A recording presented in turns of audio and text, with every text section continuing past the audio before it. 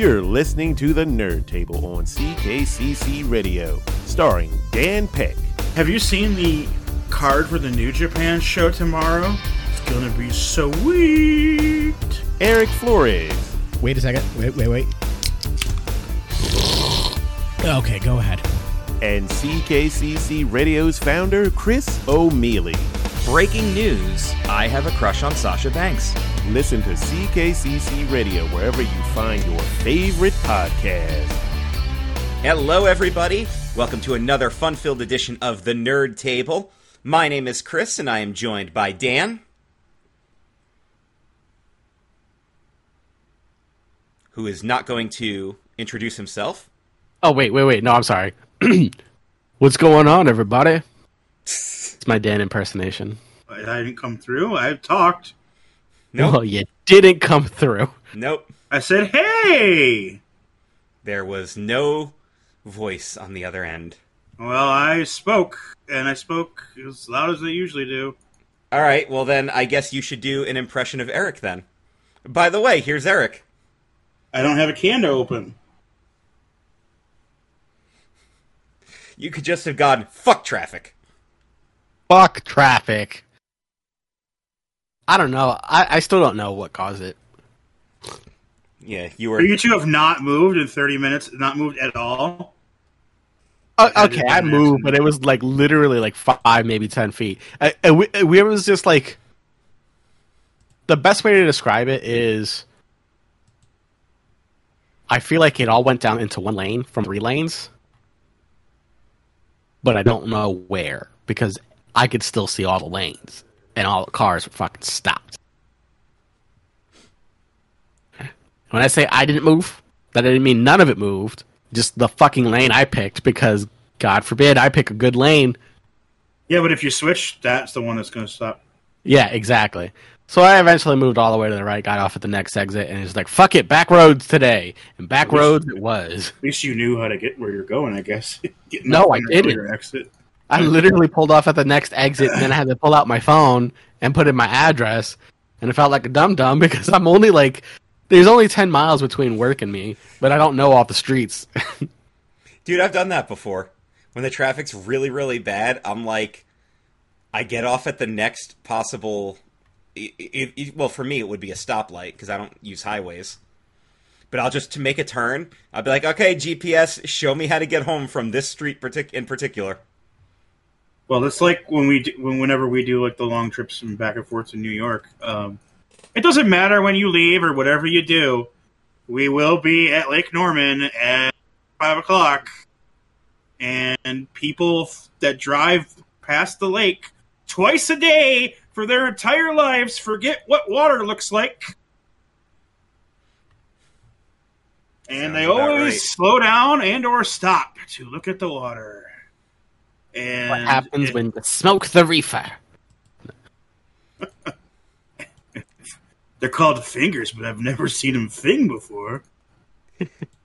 Or when Otto was walking out of Stoner's Pop Palace, he just goes, man, that is fragrant false advertising. And then, so you just get off the highway before you get there. And you bebop yourself around a bunch of back roads you don't know exist. And you find your way home. I am a firm believer in that I would rather take the long way home than the traffic route home. Yes, it might be shorter, but I will move a lot slower, whereas I'd rather go a few extra miles and a few extra minutes if I know I'm going to be moving the whole time. Right. Yeah. And I think that's like, even if it takes longer, it's that constant movement. It's a mental thing. Exactly. Yeah. Well, at least you're doing something, right? Like, right, you're moving, actually making a progress. Well, you just sit there and you feel stagnant. You're just like, I can't do this anymore. Right? Like, this is fun. This is great. I think the worst part about it today was that, like, there was a semi to the left, and I was just like, well, I can't get in the that lane. Thank God it was on the left and not the right, because then I wouldn't have been able to get to that damn exit. I know it. Semis to the left of me. Taurus to the right. Here I am, stuck in the goddamn middle lane. I just don't want to do this. All right, a couple of quick shout-outs for this episode. Happy birthday to our friend Don Mario.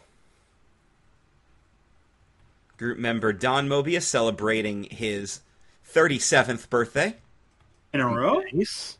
Exactly. Nice. Condolences to our friend Brian Leon, who is currently working in a warehouse with shoddy AC at 102-degree temperature in Minnesota. Not nice.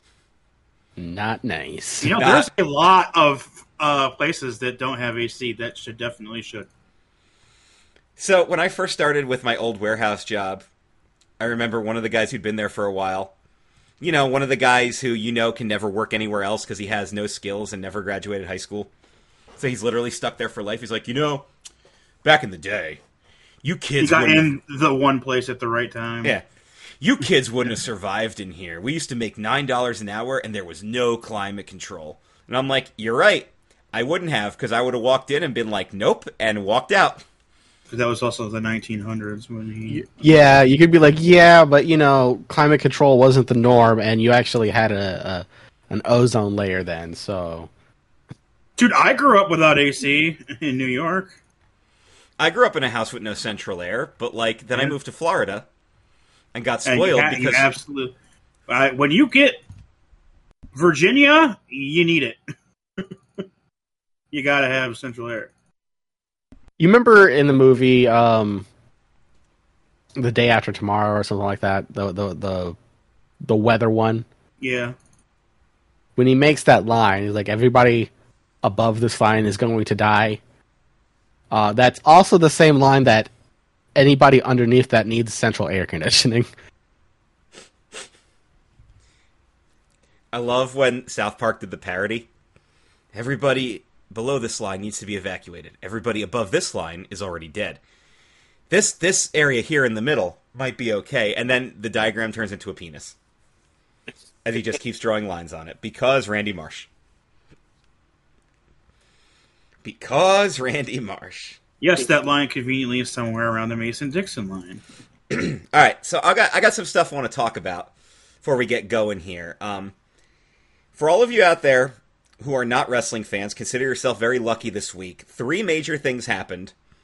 All of them messed up. Christ. And I'm going to explain this to you guys so you don't have to know anything about wrestling to know how messed up this is. So, Dan, we're going to do Jeff, Sasha, and then Vince, okay? Okay. So you can follow along with me. So, Gotcha. professional wrestler Jeff Hardy very infamously walked out in the middle of a WWE match and quit the company. Literally during the match. He got out of the ring, walked through the crowd, and quit the company. And they all thought he was on some kind of drugs, because he's got a very bad history with drugs. And he refused to get tested, and he refused rehab, and was just like, nah, fuck this company. I ain't going to work here anymore. Well, Jeff got arrested in Florida, driving 8 times over the legal limit, I think is what they said. It was... Something ridiculous like that. It was in the 2s. Yeah, it's Jesus. 0.08 is the limit, and he was 0.2 something. 0.2 something. Yeah. Yeah. That's an ridiculously high alcohol number. blood level, not a blood alcohol level. Exactly. So, the story I heard was his driving was so erratic and bad that 3 911 calls had been made. Now, Eric, you know this because you drive for a living. You know when somebody's just being an idiot on the road, right? Yeah. How much of an idiot do they have to be that you would actually be concerned enough to call 911 on them? Pretty fucking concerned. I don't think I'd ever call 911 on anybody.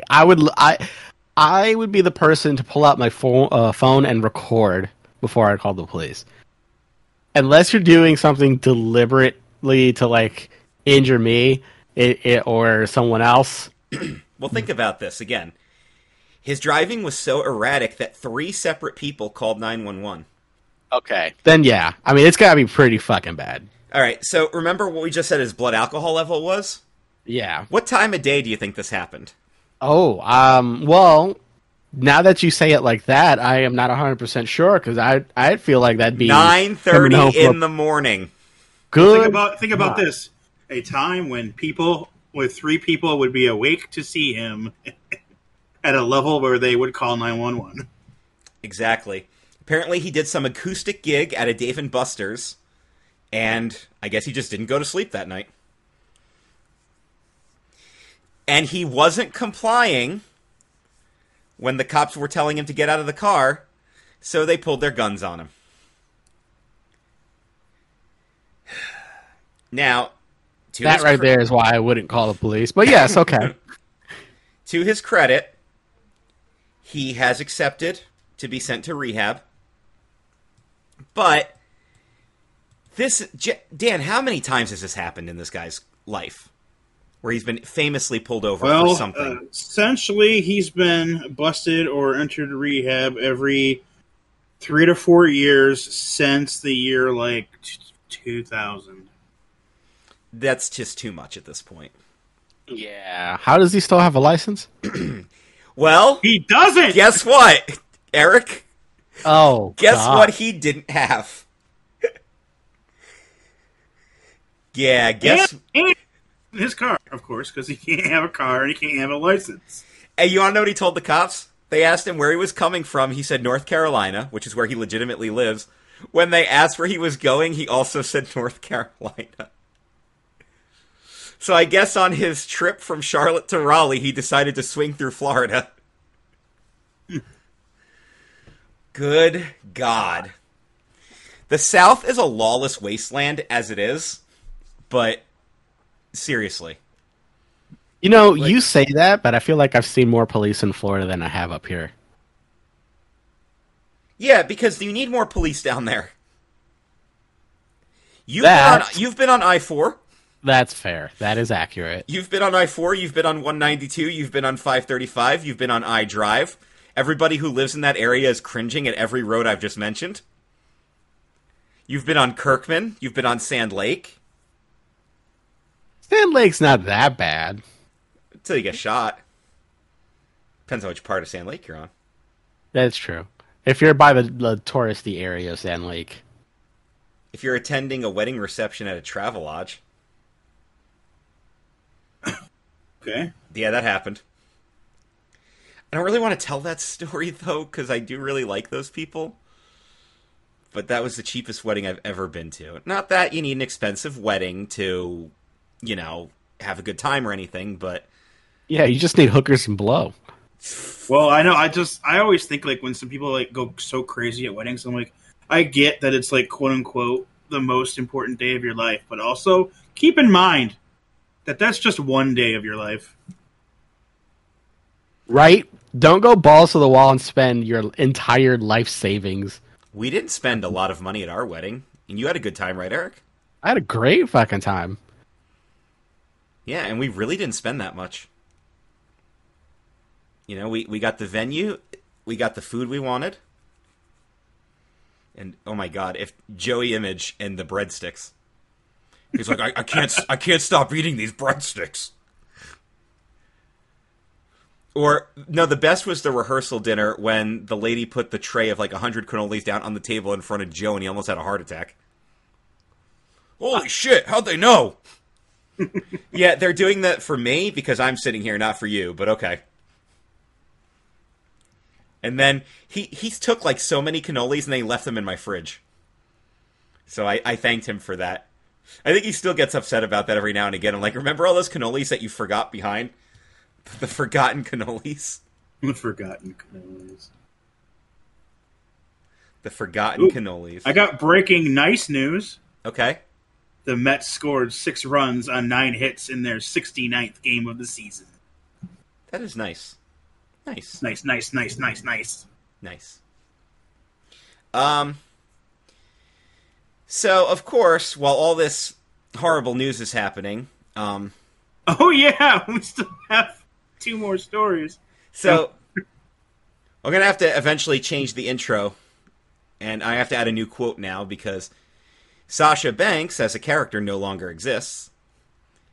So, this is still not officially confirmed. Everybody except WWE themselves. Yeah, and her. The 2 sources that I would believe it from are claiming that they did actually let her out of her contract. Now, here's my take on this. Everybody's going to be like, oh, you're going to be upset because you're not going to see Sasha anymore. No, I'm not upset. I would be upset if they I was more upset about like how they handled the situation. They tried to bury her publicly on television They and act buried like her minutes after. yeah, and they tried to basically tell everybody that she was super unprofessional and she walked out on you and tried to make themselves the good guy in the situation. She literally walked out of the company because everybody said that she tried very reasonably to put logic behind a storyline, and they didn't go for it and told her she was an entitled bitch. And she said, screw this place, and walked out. And if Jeff Hardy hadn't done the exact same thing, you know, a couple of months earlier, but nobody said anything to him, he quit in the middle of a match. She quit before the show went on the air. And the best part was, here's how they spun the story. They hadn't announced any official matches yet. Her and her tag partner had already walked out the door. They decided to announce a 6-person match with the 2 of them in it, and then act like they had to cancel it because they quit the company. Instead of, you know, just not advertising it.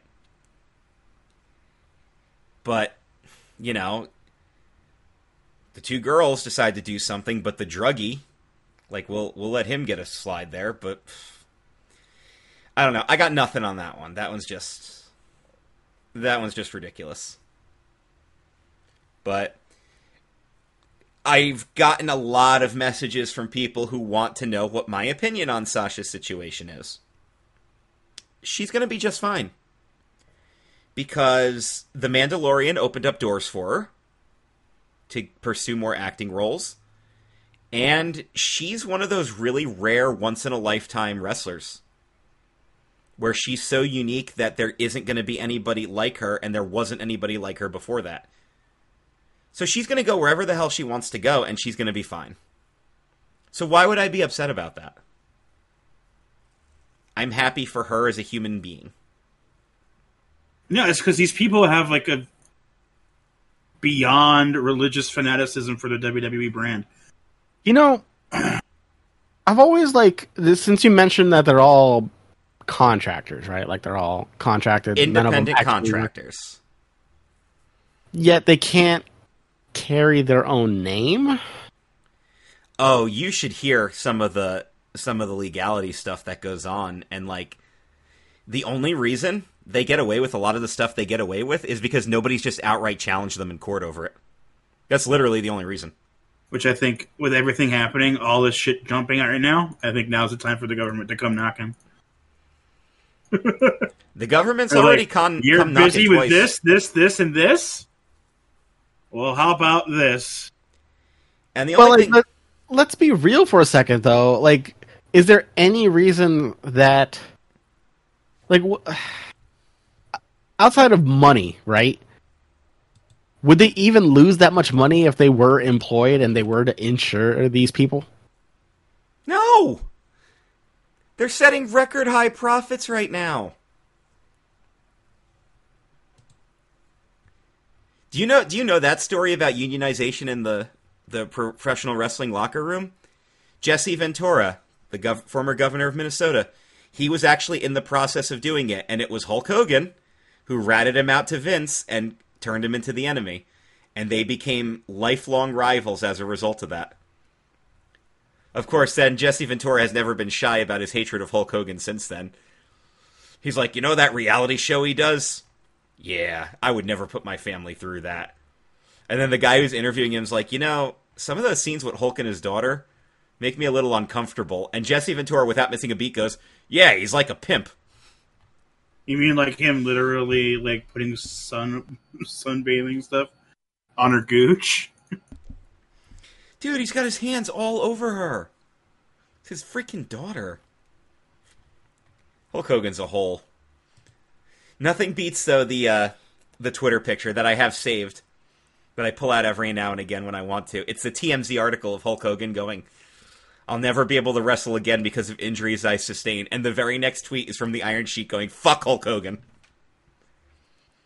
I still pull that one out every now and again. A TMZ article, and it was about when Hulk Hogan got like the electric stimulator on it in his back, and he's like, Hulk Hogan now has an electric thing in his back that makes his pee-pee hard. Brother. Because if you send an electrical impulse in the right areas, you will involuntarily become aroused and, in some cases, involuntarily climax. Yeah, I'd rather not figure that one out. So, yeah, regarding the whole Sasha situation, like, she's gonna be just fine. She can go wherever she wants to go. And you know what? If regimens change, in a couple of years, she'll come back, and she'll be the biggest star going. Regimens might be changing very quickly. So that brings us to the main event. Oh, and real quick, because I almost forgot to bring this up, the government's already come knocking twice. They went after Vince for the steroid trial, which he won. And but he was pretty sure he was going to lose. He had contingencies. He had contingencies in place, yeah. He had hired people to take over if he went to jail. And of course he showed up in the neck brace, which he literally went and got neck surgery because he knew he was going to have the time for it, and it just happened to play up as a good sympathy thing. Yeah, and then Jerry McDevitt's like, yes, do it. His fearsome lawyer. And the government came after them when the Chris Benoit situation happened. And the only reason nothing happened from that is because it was just a media outcry. And then that mine shaft collapsed in Virginia, and the media turned its attention to it, and they forgot all about Vince. So they're just like, okay, so let's just sweep this under the rug and move on. And which is exactly what they did.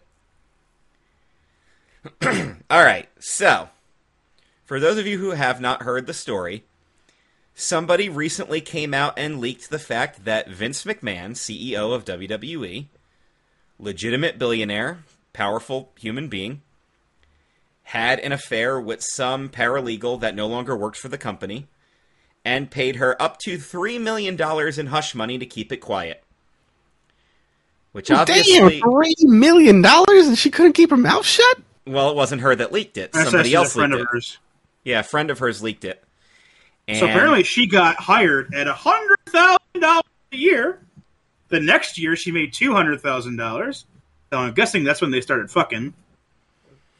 Then Vince gave her to John Laurinaitis, one of his top executives. He had her for a little while. Apparently they passed her around. And then they said, here's $3 million, don't say anything. And she's like, okay, and I quit. Yeah, and she quit the company. So, here's what's... First of all, this is not breaking news that Vince has had affairs. So. A lot of people be like, they learned that him and Linda haven't been like together in like 20 years, and people were shocked. Yeah, but we all knew that as wrestling fans. Like, she lives in Florida, and he still lives in his palatial mansion in Connecticut. So, like... So, yeah, that's a thing. Second of all, let's talk about, for you non-wrestling people who don't know who John Laurinaitis is, I'm going to tell you what he did to just give you an idea of what a scummy guy he is. So, for those of you who are familiar with who the Bella Twins are, if you're not familiar, they were identical twins who are pro wrestlers who are now reality stars and business owners and everything. They're actually pretty successful. They have a pretty big following and everything, Nikki and Brie. Brie Bella married Bryan Danielson, one of the best wrestlers in the world. Nikki married, or attempted to marry, John Cena. And then that didn't happen. She ended up marrying her Dancing with the Stars partner, and they have a kid together now.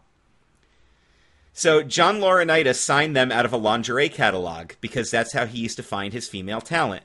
Because his philosophy was, I'd rather hire models and teach them to wrestle than hire a wrestler and teach her how to model. Something that I believe Which, to be fair, is what Vince McMahon told him to do. Yes. The Bellas were two of the people he hired. Well, later on, he dated and then married their mother. So, two girls he signed out of a lingerie catalog, he became stepdaddy to. I'm not making that up. This hurts my and we're talking like 7 years ago. This was still the main practice. Around 7 years ago is when things changed and they got legit women's wrestlers. But they're the best women's roster on the planet for like those entire 7 years, and then things changed again. But that was essentially what they did. Is they would like the latest Hawaiian tropics in. and they would sign half the girls from that issue. Mm-hmm. And then 2 of them would be decent in the ring. But they'd hire all of them, and they'd put them on TV. And they'd get asked questions in character on television and stand there and make a squeaking noise. As I always remember the episode where Kelly Kelly got moved to Raw, and there's a backstage segment to introduce Kelly Kelly to Raw. Kelly, what are you doing here? And she just made a stupid face. And someone asked again. Dumb face. A third attempt was made. This was clearly a live take and not a pre-record, and it should have been a pre-record. Yeah. She just stood there. Now, to be fair, they did hire a couple of girls who were legitimate wrestling fans and did try hard and became successful. For example, Mandy Rose, who was a fan, worked hard, and is now one of the more successful girls on the roster. Look, she does really well. I know. So the whole scandal thing caused the stock to plummet. There was a huge outcry. So Vince actually was forced to step down as CEO of WWE.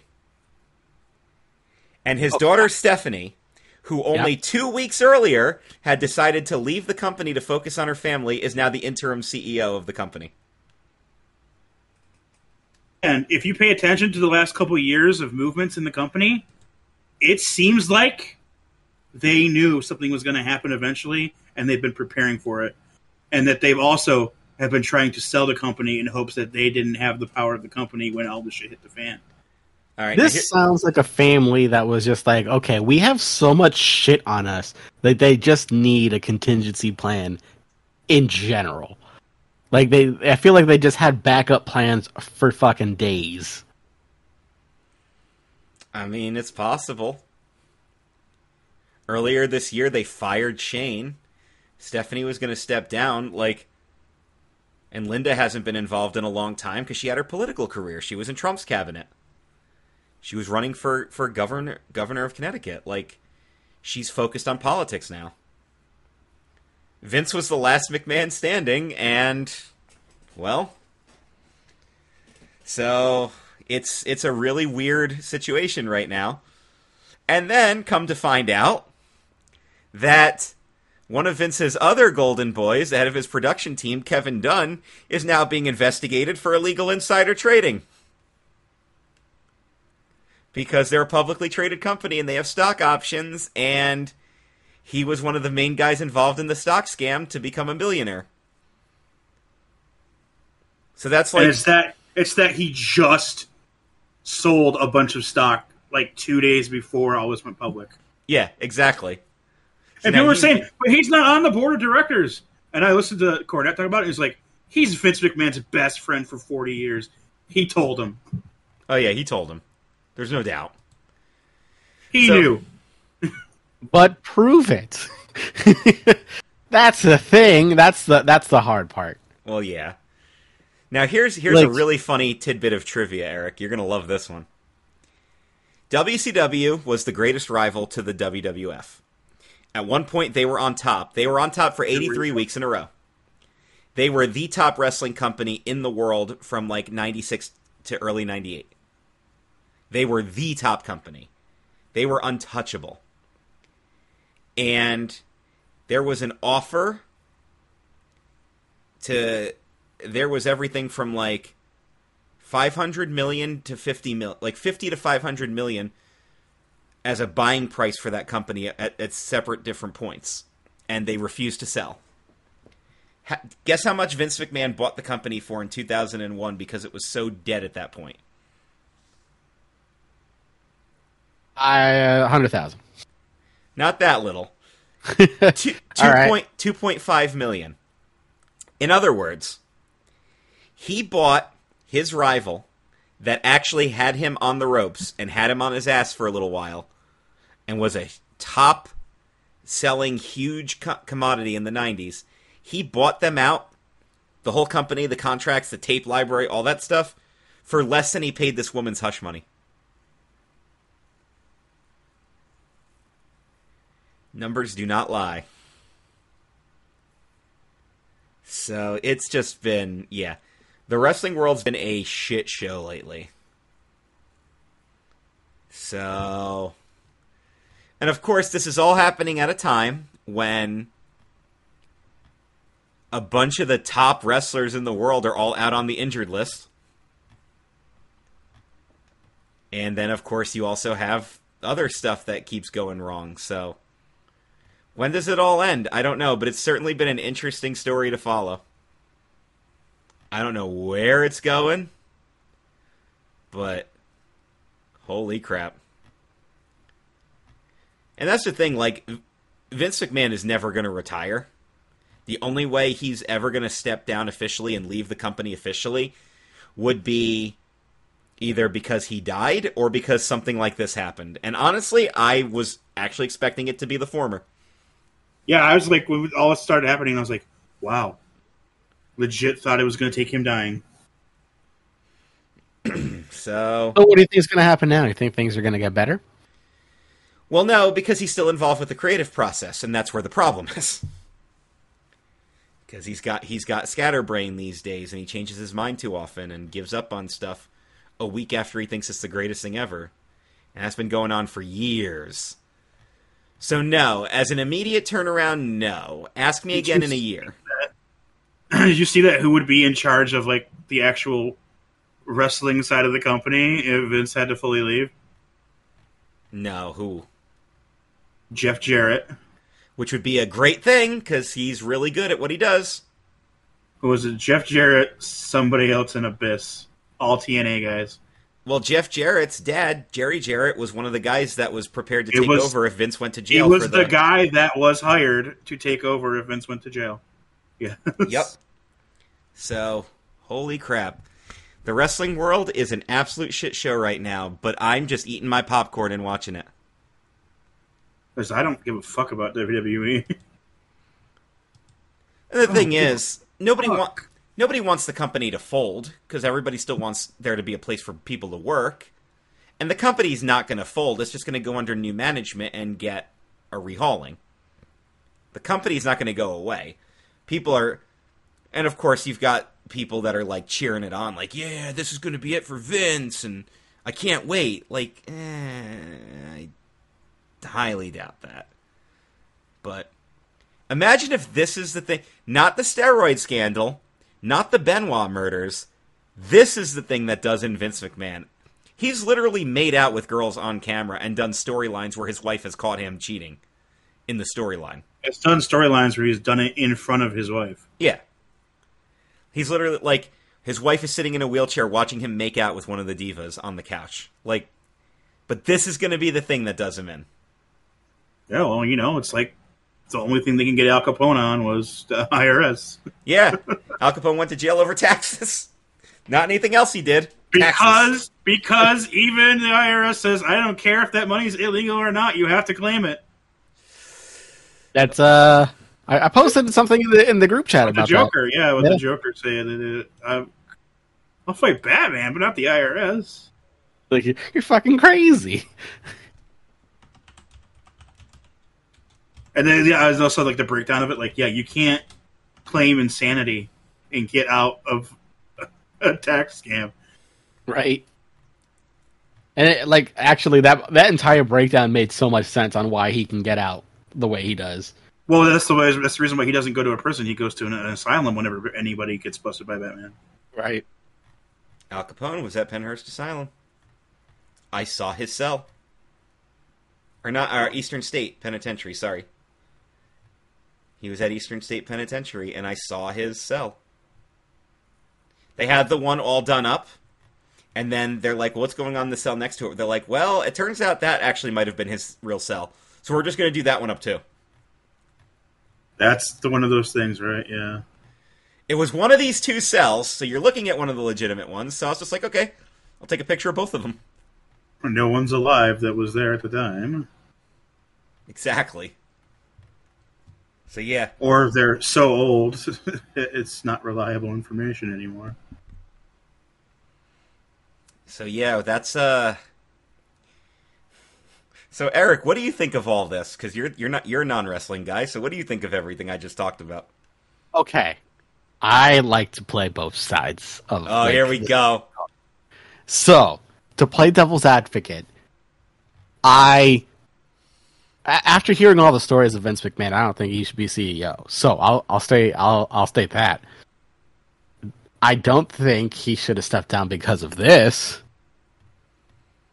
Because it wasn't like it was hush money that she accepted. So there was an agreement. Well, I think he's doing Now- it because of the publicly traded company aspect. Okay, so that I understand. But, like,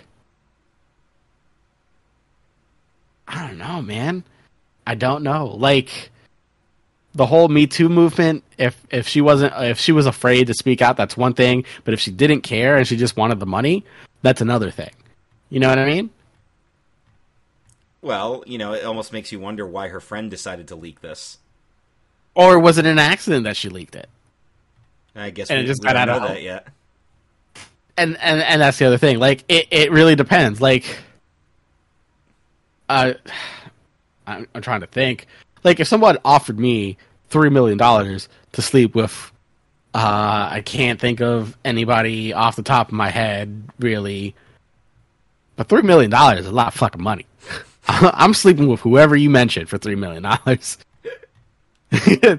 I no shame in that. And I'll come straight home and I'd be like, hey, Rebecca, I slept with this person. You're probably going to hate me, but you can hate me while you drive around in your new BMW until you can forgive me, and then we'll just continue on our happy lives with $3 fucking million.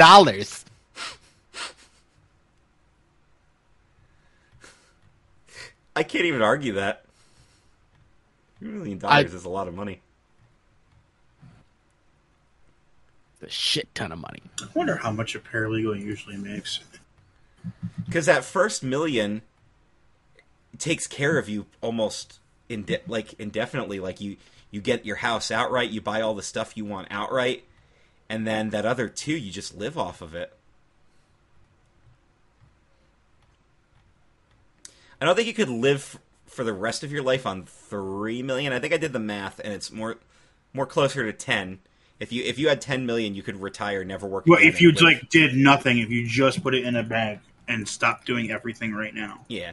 No, you don't even need that much. Honestly, anyway, we've done the numbers already. If you had $1 million and you got 12% a year, that's $100,000 a year. You can easily live off of $100,000 a year. Oh, absolutely. So a paralegal on average makes $60,000 a year in the state of Connecticut. Okay. So she was already hired at an exorbitant fee of $100,000. Well, there you go. And I bet $60,000 a year doesn't get you that far in Connecticut that you might think it would. Connecticut's an expensive state. Jeff, you want to follow up on that? Jeff lives there. We'll ask him. For a moment, I was like, "Is Jeff on the line?" And he's just been quiet the entire time. Like, what? Wouldn't that have been great if at the and we're at the 37. Well, we're actually now at the 38-minute mark, but with 37 minutes on the clock, we brought in Jeff. He's been here the entire time. How appropriate! I always wanted to do an episode like that once. Just start off with just two of us, and then all of a sudden just be like, "Chris, what do you think?" And then I just start talking, and I've been there the whole time, and you guys just acted like I was never there. That reminds me of like when Critical Role has like a guest for the show, and almost every time they have a guest for the show, they don't introduce them until after the halfway break. And that person has been sitting there waiting to go on camera the entire time. At least give him a green room.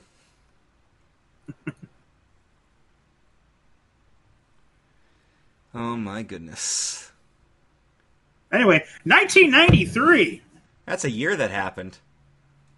All right. This is episode 93, so we're going to take a look back at the year 1993. Dan, what were the top 5 movies of 1993? 5. Sleepless in Seattle. I've seen that. I have not seen it, but Meg Ryan, Tom Hanks. It's actually a good one. That's Tom Hanks. He was big. Everything he says is a joke. I have AIDS. That's a great Family Guy joke. Sleepless Seattle's actually a good one. I'll approve that one. Tom Hanks and Meg Ryan. The first time. Yeah. Number 4 was The Firm. I have never seen that. Based off a book. A highly acclaimed book. But I have not seen the movie nor read the book. Okay. All I can tell you is Tom Cruise is in it. Tom Cruise is in it, yes. Number 3. This is a real good one. It's The Fugitive. We're going to talk about that when we talk about the top songs of the year. Oh, yeah? Oh, no, I'm thinking of The Bodyguard again. That was the Bodyguard song. Fugitive is good. That's got the famous tunnel scene. Harrison Ford, Tommy Lee Jones. I didn't kill her. I don't care. One of my favorite Simpsons parodies is when they do that with Milhouse. I tipped off the feds to the whereabouts of our good friend Milhouse. I'm telling you, I didn't do anything. I don't care, and he just jumps. Number 2, Mrs. Doubtfire. Classic. I saw that in the theater. I believe I did as well. That's a Chris Columbus movie. You 'Cause have there's helped me kids. with something. That means I moved to Florida in '93. Because you remember seeing it in a theater in Florida? No, I saw it in the movie theaters in New York, and then immediately moved to Florida after. No. So yeah, Mrs. Doubtfire, great movie. Yeah, really good. It's so good when almost every show ever has done some kind of spoof of it. So, yeah. They'll never And be of course, a comedian like Robin Williams. Number 1, Jurassic Park. One of my original Jurassic Park is in my top 5 all-time favorite movies. Oh, yeah? Oh, yeah. So when I was a kid, I was obsessed with dinosaurs. Well, yeah, there was that whole period of time where everyone was, right? And I went to my mother, and I said, Mom, are there any cool movies about dinosaurs? And she goes, well, funny, you should mention it. Guess what's coming out in a couple of weeks? A movie that's probably too scary for you right now. Probably was, but I loved it, and all the same. You know what else came out this year? It's a great Tim Burton movie. We're going to get to that in a minute. Oh, we're going to get to that in a sec. But yeah, original Jurassic Park, easily one of my favorite movies. I do like the whole franchise.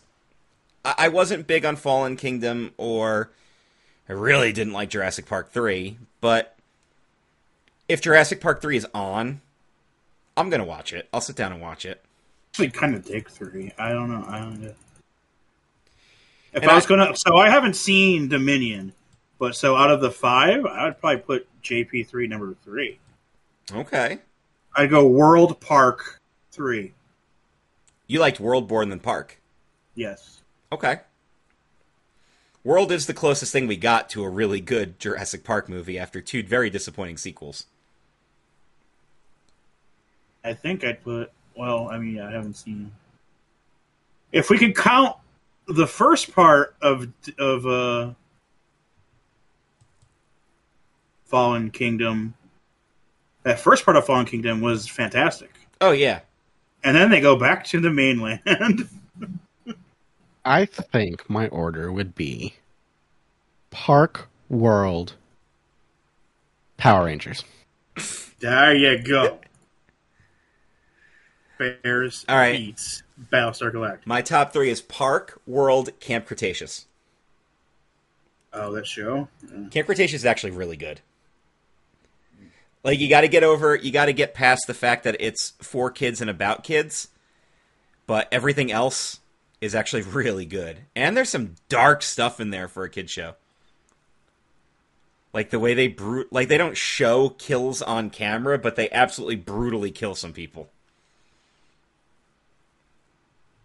Yeah, but Jurassic Park, love that movie. And I read the Michael Crichton book, and it's really good. It does get a little wordy at times because it's got all the sciencey stuff in it and the philosophical stuff with Ian Malcolm. But it's a really good book.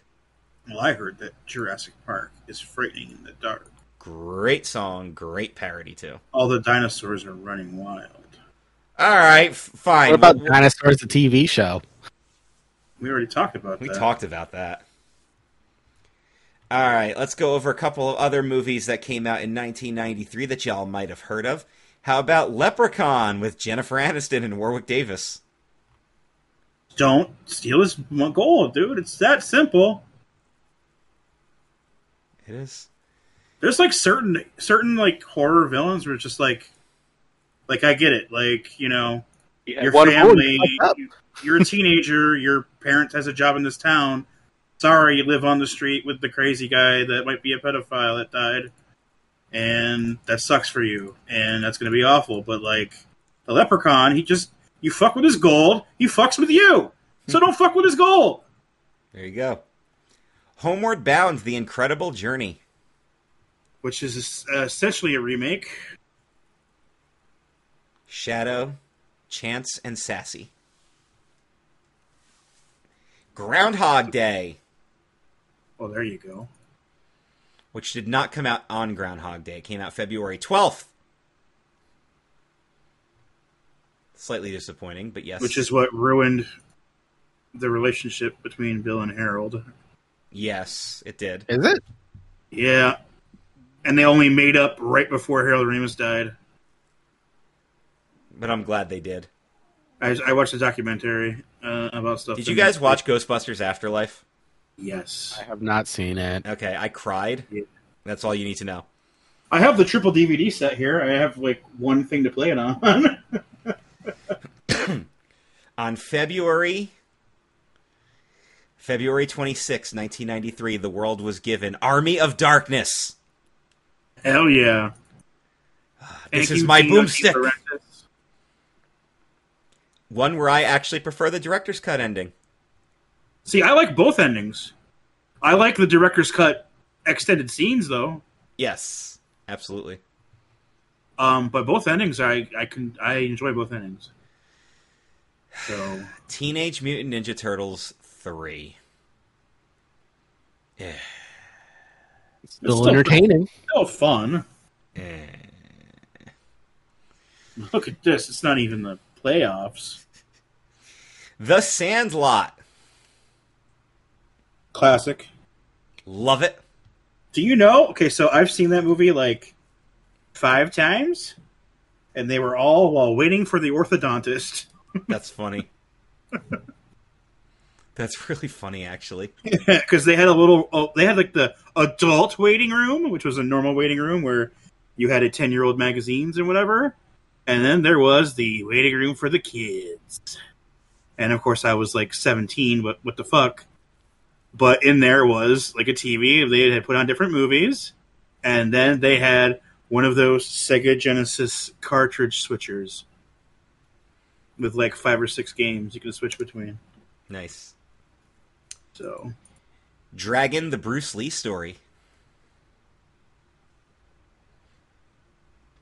Here's a really bad sci-fi horror movie, Carnosaur.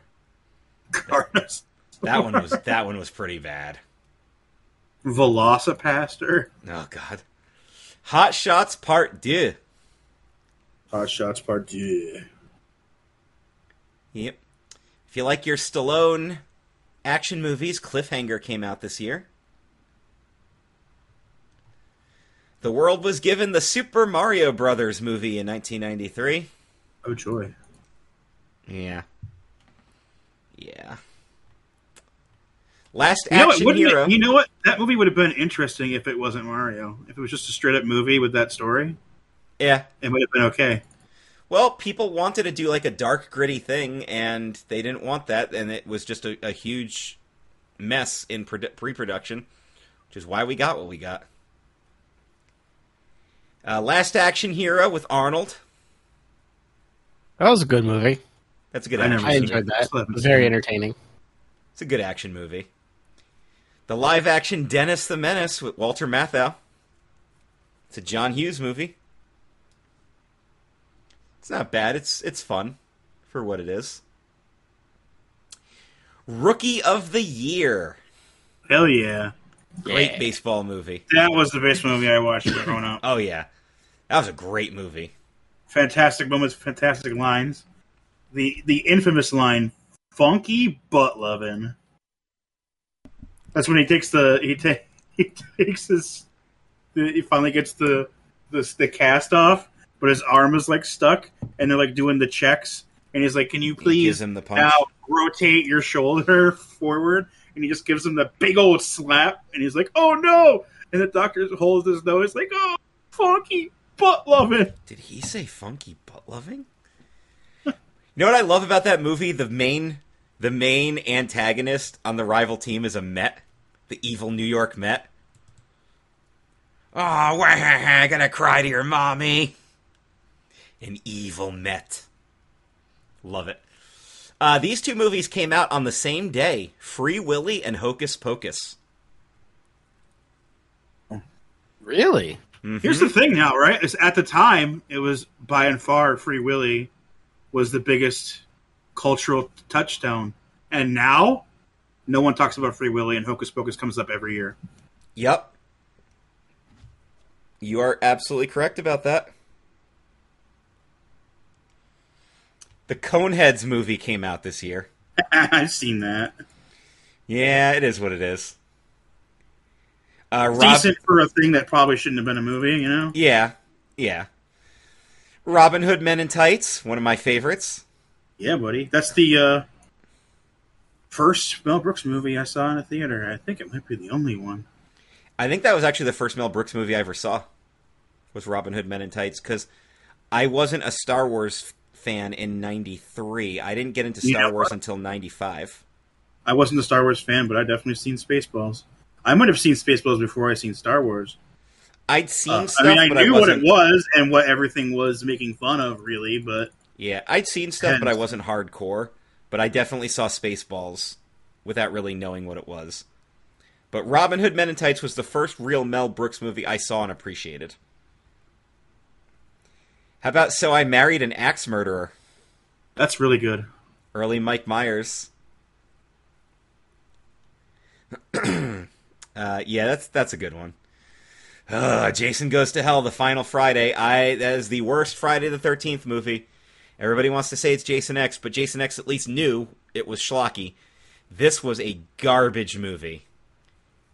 Garbage. But what wasn't a garbage movie was The Secret Garden. I don't think I've ever seen it. It's good. King of the Hill. No, not that King of the Hill. The Steven Soderbergh movie. I don't know what Surf Ninjas is, but it probably was awful. It was these kids of varying ages, I think like 7 to like 13. And they surf and they do ninja stuff. Sounds about right. So it's the coolest, apparently. Dazed and Confused. All right. A Bronx Tale. Cool Runnings. There you go. Jamaica, we got a bobsled team. Oh my god, Demolition Man. Remember that? Yep. Great sci-fi premise. Yep. You're like the only guy that brought this one famous criminal down, and they're going to cryogenic sleep him. So you decide, well, if he ever gets out, I have to be the one to get him. So cryogenic me too. Yep. And only bring me out if he gets out somehow. Also, really crazy because how he gets out and he gouges the one cop's eye out with the freaking pencil and uses that for the retinal scan. I've actually considered, when I start doing Chris Ranks the Universe on YouTube, going back and watching like select movies from each year I was born, like that thing I wanted to do, but actually like picking out the movies that I want to rank and then actually coming up with a top 10 list of each year. starting with 1984 and moving on up. Here's a movie that will not make the cut for 93. Mr. Nanny, starring Hulk Hogan. Yeah. If it's Hulk Hogan as the starring role, you know it's awful. It's actually going to be like the last one. I think maybe Santa with Muscles is after this. The Gettysburg movie came out this year. Good period piece. With the Daniel Day-Lewis's Lincoln? No. Daniel Day-Lewis played Lincoln as the in the actual like Lincoln movie. Lincoln? Okay. Gettysburg. I'll pull up the cast list right now. Lincoln was played by... Robert E. Lee was played by Martin Sheen. Let's see, where's Honest Abe? I'm looking for him. Is he not one of the or is it just about the battle and not about after the battle? Possibly, because I don't even see Lincoln's name on as a character credit. Ooh, Tom Berenger, Sam Elliott, Jeff Daniels. Dude, I actually just went to do a word search for Lincoln in the whole wiki thing, and he's not there, so no. There's no Abe. All right. Here's a good one. Rudy. That's a good movie. One of the best football movies ever made, I'll say that. Oh my god. Lazenby was in Gettysburg. Yeah. The Beverly Hillbillies movie, remember that? Yes. Oh god. And Diedrich Bader was one of the characters. Mm-hmm. On October 29th, 1993, the world was given The Nightmare Before Christmas. Eric's been, jonesing for me to bring this movie up. Yes. One of my all-time favorite movies. Only helped pay for it. Pay for yes, it's actually Henry Selick was the director. But yeah, it's a classic. I watch it every year without fail. Every year. Usually twice. You're right about that. And you know what was brilliant about the movie? They avoided any pop culture or time-sensitive references. That's why it feels like a timeless movie. Brilliant, brilliant role on their part. Look Who's Talking Now. Right about it, it was only 79 minutes or whatever. I know, but it's so good. If it was any longer, it probably would have started getting bad. It's actually really well paced, too. Even though it does seem like it's kind of off the wall because they wrote the songs and then wrote the story about it around the songs. So it's weirdly paced, but it works. It's just a fun, good movie. Look Who's Talking Now. Remember that one? Oh, yeah, that's the one with the dogs. Talked as well. Yep, now the dogs are talking, too.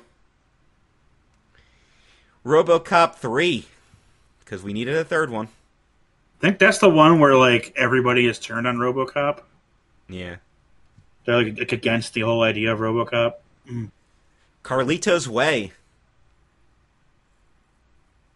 Good crime film.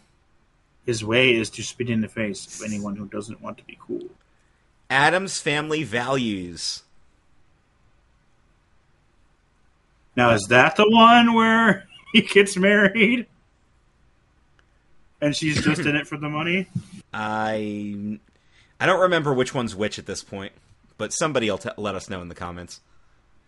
Hey, do you remember We're Back, A Dinosaur Story? I remember that. I never got to see it. I know, it feels like a fever dream, but that was actually Universal's Pictures that put that one out. I remember it being a big deal, and I never got to see it. So... if anybody would like to watch A Sister Act 2 or Wayne's World 2, you get the opportunity in 93. Wayne's World 2 is alright. Schindler's List. That's a movie every person should watch once. Only once. You can't watch it a second time. It also can't be your favorite movie. I own it on DVD. When they made a big deal about it's finally on DVD, I went out and made sure I had it because it's a movie where I truly believe every human being needs to see that movie once. Yeah, we watched it in school as a study piece. Yeah, I saw it in college. It's such a rough movie, but it's very good. You'll watch it. It's kind of like American History X, I love that I movie said so much. also a movie I added to that list. Yeah. You I need to watch love it that movie, once. but it's hard to rewatch. It's very hard to rewatch. Watch it once. Philadelphia came out this year. That's the I Have AIDS. Yes. Courtroom drama, really intense movie, but worth watching. What's Eating Gilbert Grape? Johnny What's Depp movie. Oh, you tell me. Grumpy Old Men. That's a fun movie. I remember my family getting behind those two movies. Yeah, they're fun. Tombstone. Actually, I quite like it now that I understand the cast and appreciate the cast. Yeah. I'm not big on westerns, but Tombstone's a good one. Out of the handful of westerns I've enjoyed, that is one of them. Yes. And the last movie I will bring up, and I saved this for last just for you, Dan. On Christmas Day, 1993, Batman Mask of the Phantasm. Hell yeah, I didn't get to see it in the theater. I didn't get to see it for maybe another 10 years or so. It's a good one, though. But it is a good and has a good twist.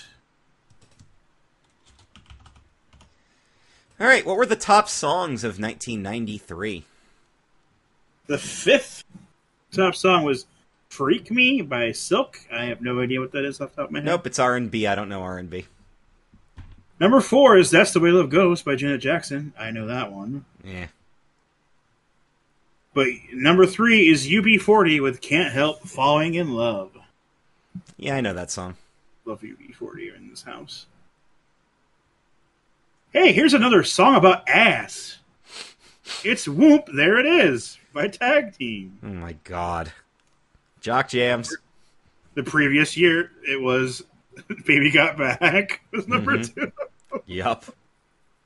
I remember like them on like a TV show, like a morning show, and they're like, "So what's Whoop There It Is about?" And they're like, it could be about anything. It could be like, "Hey, your shirt, Whoop There It Is." It's like, nah, man, it's about that ass.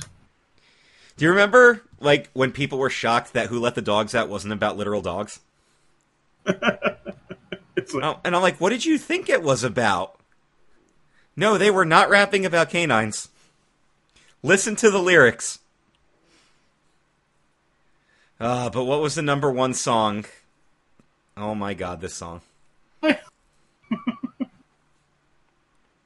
I'll always love you, Whitney Houston. We talked about it last week because that's when the movie came out. That song But was this- all over the place. That was a very... Again, it is a cover of a Dolly Parton song, but it is completely different because Whitney That's a good Houston cover. sings differently, and it goes differently because Whitney Houston's about long, sustained high notes. All right, here's some other songs we got in 1993. We got Snow, Informer. Oh, I'm gonna make a boom boom down. The Canadian rapper showed up, sang about butts, and then never saw him again. And Bomber. Dr. Dre, Nothing But a G-Thang, came out in 93. Boys to Men, In the Still of the Night. Here's a good one. Soul Asylum, Runaway Train.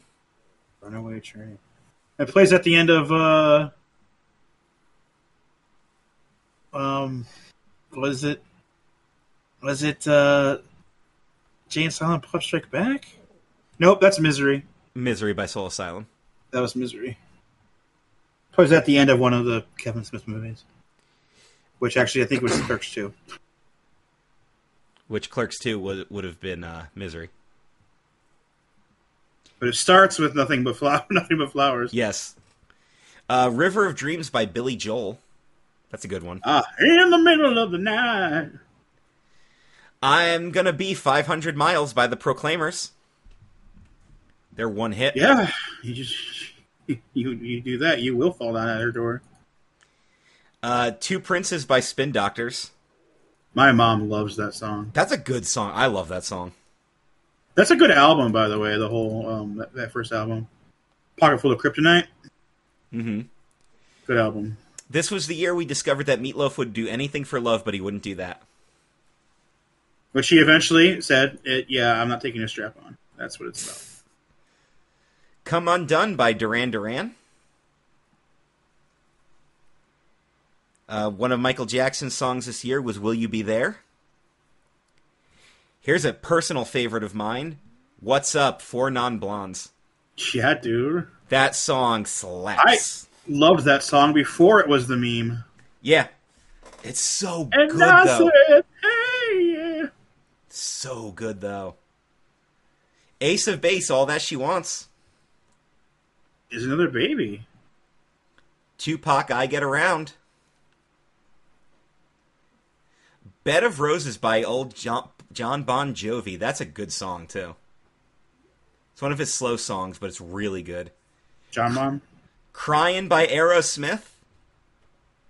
Oh, that was when they were making the videos with Liv and Alicia Silverstone. Yep.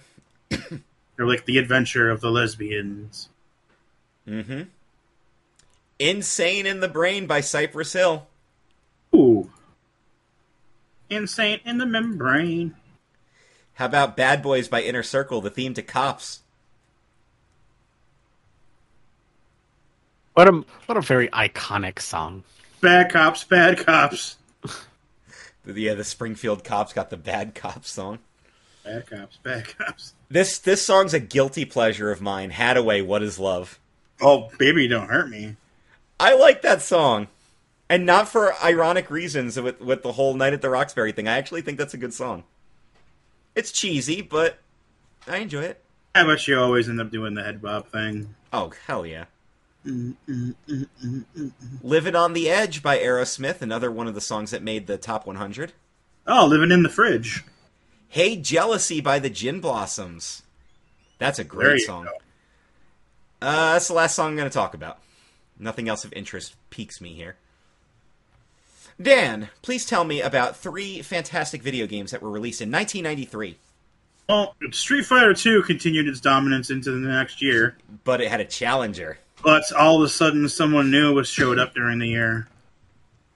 Which, Eric, would you like to do this for us? What would you like me to do, sir? I'd like you to shout 2 words in the way that they do in the thing. He doesn't know what we're talking about. I have no idea what you're talking about. Talking about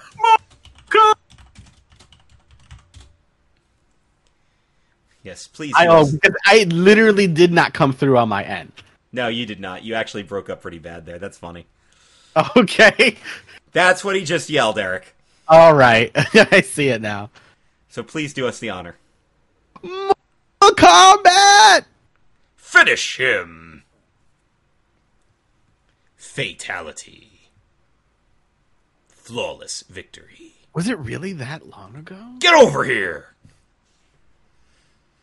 approaching 30 years, my friends. Remember, it was like such a revolutionary fighting game, and then Mortal Kombat 2 came out, and you're like, oh yeah, why'd I even bother with the first one? Yeah, because they actually like balance shit. Yeah. First game is so hard if you actually try to play it now, but if you play Mortal Kombat 2 or 3, you're like, this is awesome. A new Nintendo franchise was also born in 93.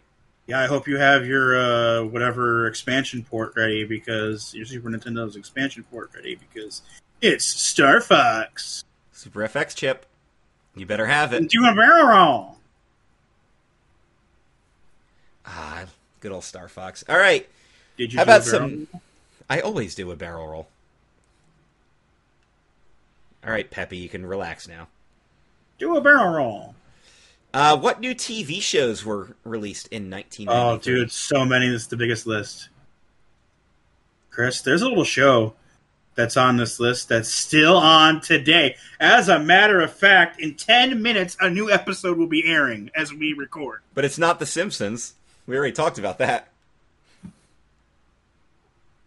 It's Monday Night Raw! Yep, still going to this day.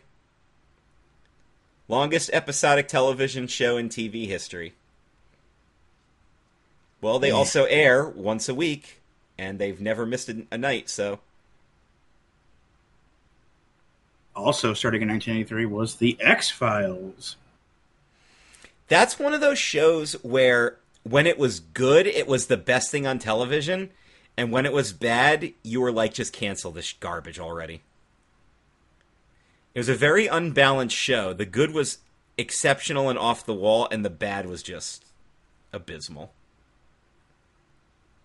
Up next is a show that's actually, I think, in its third revival. Yeah. Beavis and Butthead. Beavis and Butthead is fun to go back and watch for some of the classic episodes and some of the music video stuff, but it didn't age. It's kind of like watching Ren and Stimpy now. It didn't age as well as you wanted it to. However, I can still go back and watch that movie over and over again and laugh hysterically every time. And I will be watching the Paramount for another Plus movie, right? They're going to relaunch it with another movie. I don't remember the music video. Somebody help me in the comments here, but there's a music video where Beavis spends the entire music video just humming. Doing the bass line the entire time? Yeah, he does the bass line the whole time, and Butthead, like, he's trying to talk to him, and he just keeps smacking him over and over again, and he doesn't break, he just keeps going, and finally, at the end, Butthead just gives in and goes with it. If anybody can tell me what video that was, I would love to look that up on YouTube again, because it's the best music video review they ever did. I remember when they, like, watched Breaking the Law, and they just went, yeah, breaking the law, breaking the law. Or One by Metallica starts playing Beavis like, this sucks, change it, Bud's like, this is Metallica, dumbass. Oh, is it really? Okay. Because one's got that slow introduction, and Beavis didn't know what he was listening to. There's a few, yeah. There's a few also, really fun Beavis and Buttheads to go back and watch, though. Debuting in also in 93, Frasier, which would go until 05, which meant it was in HD by the end. Which was really odd when I watched it a few years ago, because it was SD, and then all of a sudden, like, the last season and a half were HD. Did HD exist in 05? I thought HD didn't debut until, like, 07, 08. I think HD wasn't, like, universal for everything, but they were putting out the major shows. Okay. In HD at that point. Frasier was... Or you could watch Seinfeld in HD the entire time because it was filmed on film. Yeah, it was. Frasier was one of those shows where, like, it's really good, but sometimes it tries to be, like, smarter than it... Like, it's a very smart show, and it kind of makes you feel dumb. You're like, God damn it, this humor is too sophisticated. And then the best thing was when they had Sideshow Bob's brother on The Simpsons, and they brought in David Hyde Pierce to play his brother. Mm-hmm. Was that not the best casting? Especially when Bart covers his eyes, he goes, guess who? He goes, Meryl? Maris? Yeah. Maris, yeah. But yeah, the Frasier references were great. Another show that started that we've talked about several times. Oh, yes. One of my favorites. And how it was bullshit on purpose. And it was Legends of the Hidden Temple. So we've been watching that again. Like, just putting on episodes from the beginning, and we're getting so frustrated where they're just like, are you freaking kidding me right now, kid? Like I could have done that. Eric, could you have assembled the Silver Monkey? I say I could have, but who knows with the amount of pressure and maybe the lighting was off. You just don't know, right? All right. So the Purple Parrots get a pass from Eric on this one. The Red Jaguars, the Blue Barracudas, the Green Monkeys, the Orange Iguanas, the Purple Parrots, and the Silver Snakes. Which team were you on? I always wanted to be a Blue Barracuda or a Silver Snake. Yeah, the Blue Barracuda. Blue's my favorite color. Blue's my favorite color, too, so... Anyway, the next show on the list is The Nanny. I think that show got a bad rep because Fran Drescher had the annoying voice, but I don't think it was a bad show. Pretty good. She was working at a bridal shop in Flushing, Queens, until her boyfriend kicked her out in one of those crushing scenes. My parents watched that show a lot, and I did enjoy it. It wasn't my favorite. Enjoyable premise. I remember, she wrote a book, and she's like, she just went to a producer and was like, I got an idea for a show. It's Mary Poppins, and I'm Mary Poppins. And they're like, All right. let's do it. I completely change a family for the better. Nice. All right. Next show is a show that has had a resurgence in the last 2 years, and that's Animaniacs. One of my all-time favorite shows. I loved Animaniacs. I'm going to do a couple of Chris Frank's universes involving the Animaniacs. I want to do like the top 10 best Warner Brothers episodes, and then do like the top 10 best Pinky and the Brains, the top 10 best Buttons and Mindy's, like, and not the Hippos, because that was the worst goddamn thing ever. The Hippos. Dude, Animaniacs was so great. That show was... I know I said this before, that, like, I end up going back to Tiny Toons more than Animaniacs, just because Tiny Toons doesn't have that same recognition Animaniacs has. But Animaniacs was a classic because that was one of the first really good kid shows to really nail the adult humor and take a risk with it. Not like Ren and Stimpy, where it was just being gross. Animaniacs got some jokes in there that I don't know how they pulled off. Like the one where they're detectives, and Dot shows up with Prince. She's like, look, I found Prince. And Yakko goes, no, I said fingerprints. And she just looks at him and he grins. She goes, I don't think so. I also love the episode where they do a Dracula episode, and they're going looking for their parents. And they're like, so why are we going to Pennsylvania? Well, Sibs, we're cartoon characters, so we were made with pencils, so we're going to Pennsylvania. It's so corny, but I love it. And they take a wrong turn. They end up in Transylvania. Yup. How about the Pinky and the Brain, when Dolly Parton sits down next to Brain and sticks her chest in his face? She goes, I'm your biggest fan. What do you say to that? And he's like, I'd say puberty was inordinately kind to you.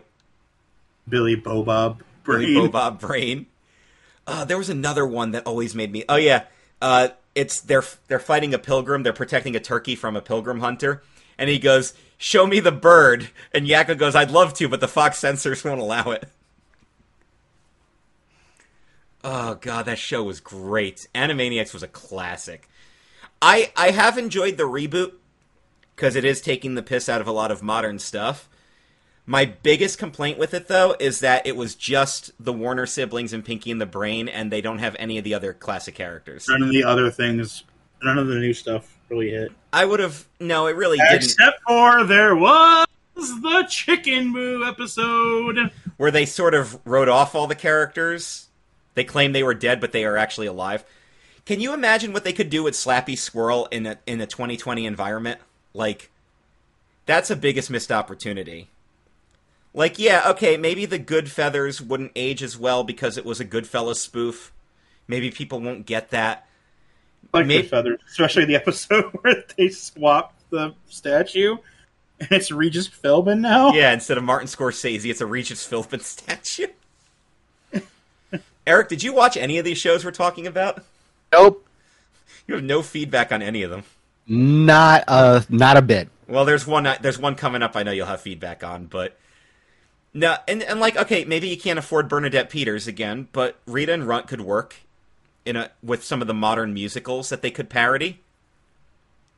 I mean, God, just imagine them parodying Avenue Q or the Book of Mormon, because you know they would do it. And there's Hamilton as well now. And Hamilton? Yeah, that would be the first one they do. So I really think that was a missed opportunity, and I really hope that feedback they've gotten from the fans will have them come back and bring some of those characters back. But yes, I loved Animaniacs. Loved Animaniacs. Our show that started in 93 was Star Trek Deep Space Nine. Now, I was never a Star Trek guy, but I have heard really good things about Deep Space Nine. DS9 is, in my opinion, the best Star Trek. I've heard that's even better than Next Gen. I haven't seen any of the new stuff that's come out in the last 5 or 6 years. I'm hearing good things about those, but as someone who's only seen OG, the cartoon, Next Gen, Deep Space Nine, and Voyager, it's the best one. You know what I always loved? One of Leonard's questions to become Sheldon's roommate was Kirk or Picard. And he's like, "Ooh, tough one. original series over Next Generation, but Picard over Kirk. And Sheldon goes, that's correct. That is the right answer. All right, here's a show that I watched and I know Eric watched. Oh, yeah? Oh, yeah. Okay. I'm waiting for it. I mean, you did mention it earlier in Yeah, this he episode. did. And that is the Mighty Morphin Power Rangers. Fucking Power Rangers was the shit. You know, Somebody on this show still watches Power Rangers. yes, they do. And you've actually talked about doing a podcast about that. As a matter of fact, I think the latest one's ending soon, so I'll be able to watch that one now. Soon. I heard her. Do you remember, Dan, you'll probably know who this is, because I know you watched some Nostalgia Critic stuff. You remember Linkara? I don't like ever did any of his stuff, but I remember him. Yes. He did a really good Power Ranger recap series where he recapped all the Power Rangers series. I only watched the first 5, which was the conclusion of the Zordon storyline, the end of Power Rangers in Space, because that kind of wrapped everything up. But one of the points he always made was that while the writing got better and everything, people still felt like the original Mighty Morphin was the most beloved because of the characters involved with it. And The issue is that there's like my two favorite Power Rangers shows are only one season shows with like 20-something episodes, I think. Maybe 40-something episodes. But those are the ones where they actually dig into the characters. Yeah. But isn't that how it always is? The best ones are always the shortest ones because they didn't last long enough to get bad? Which two would that be, by the way? Essentially, at that point where the Zordon wave happens in space, it's a different thing every season. Okay. It's a different Power Rangers every season. So, except for like the last 5 or 6 where they've done a season and then a super season, where it'd be like Power Rangers Samurai, and then the next season would be Power Rangers Super Samurai, where it would be the same characters, but they would get like a different power set. It basically just depended on where they could pull Sentai footage from, right? Yeah. So that's essentially the way it's been for like the last 5 or 6, maybe even 7. Okay, so here's my question: what are the 2 series that you consider to be the best? SPD. Okay. Space Patrol Delta. Yep. And RPM. And RPM. Okay. Which would have been after the Zordon era. Which are both after Zordon, yes. Right. Which is kind of crazy when you think about the Zordon wave, that he basically sacrifices himself to eliminate all evil in the universe. And, like, a bunch of evil people disintegrate, but then, like, Rita and Zed turn into actual humans. Yeah, it's the actual actors. Which is actually pretty cool. Without all the gimmicks. But yeah, Power Rangers was classic. And one of Linkara's big things was he followed Bulk and Skull's journey from all the way to the beginning. Because, like, they start off in, like, episode 2, they're asking Jason to teach them karate because they want to beat people up. And then in the big conclusion of In Space, they're the 2 leading the charge against all evil. Like the citizens only of two Earth. Cops, the only 2 cops Yeah. that are around still. They actually they lead become the police charge. officers. Yeah, that was the big thing. Is like, I didn't even know Angel Grove had a police force until now. Who's the best Power Ranger? The White Ranger. Well, Green Ranger, sorry. It's Tommy Oliver. Tommy He's Oliver, played by Jason David Frank, who claims he could beat CM Punk in a shoot fight. I'm still waiting for it. I'm waiting for that MMA bout. But yeah, Power Rangers was classic. I grew up on Power Rangers. I fell off during Zeo.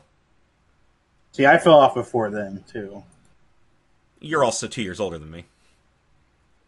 So that is fair. But Zeo is when I officially fell off, but I was with Mighty Morphin through all 3 seasons, and those were really good seasons. I hated the Aqua Ranger stuff.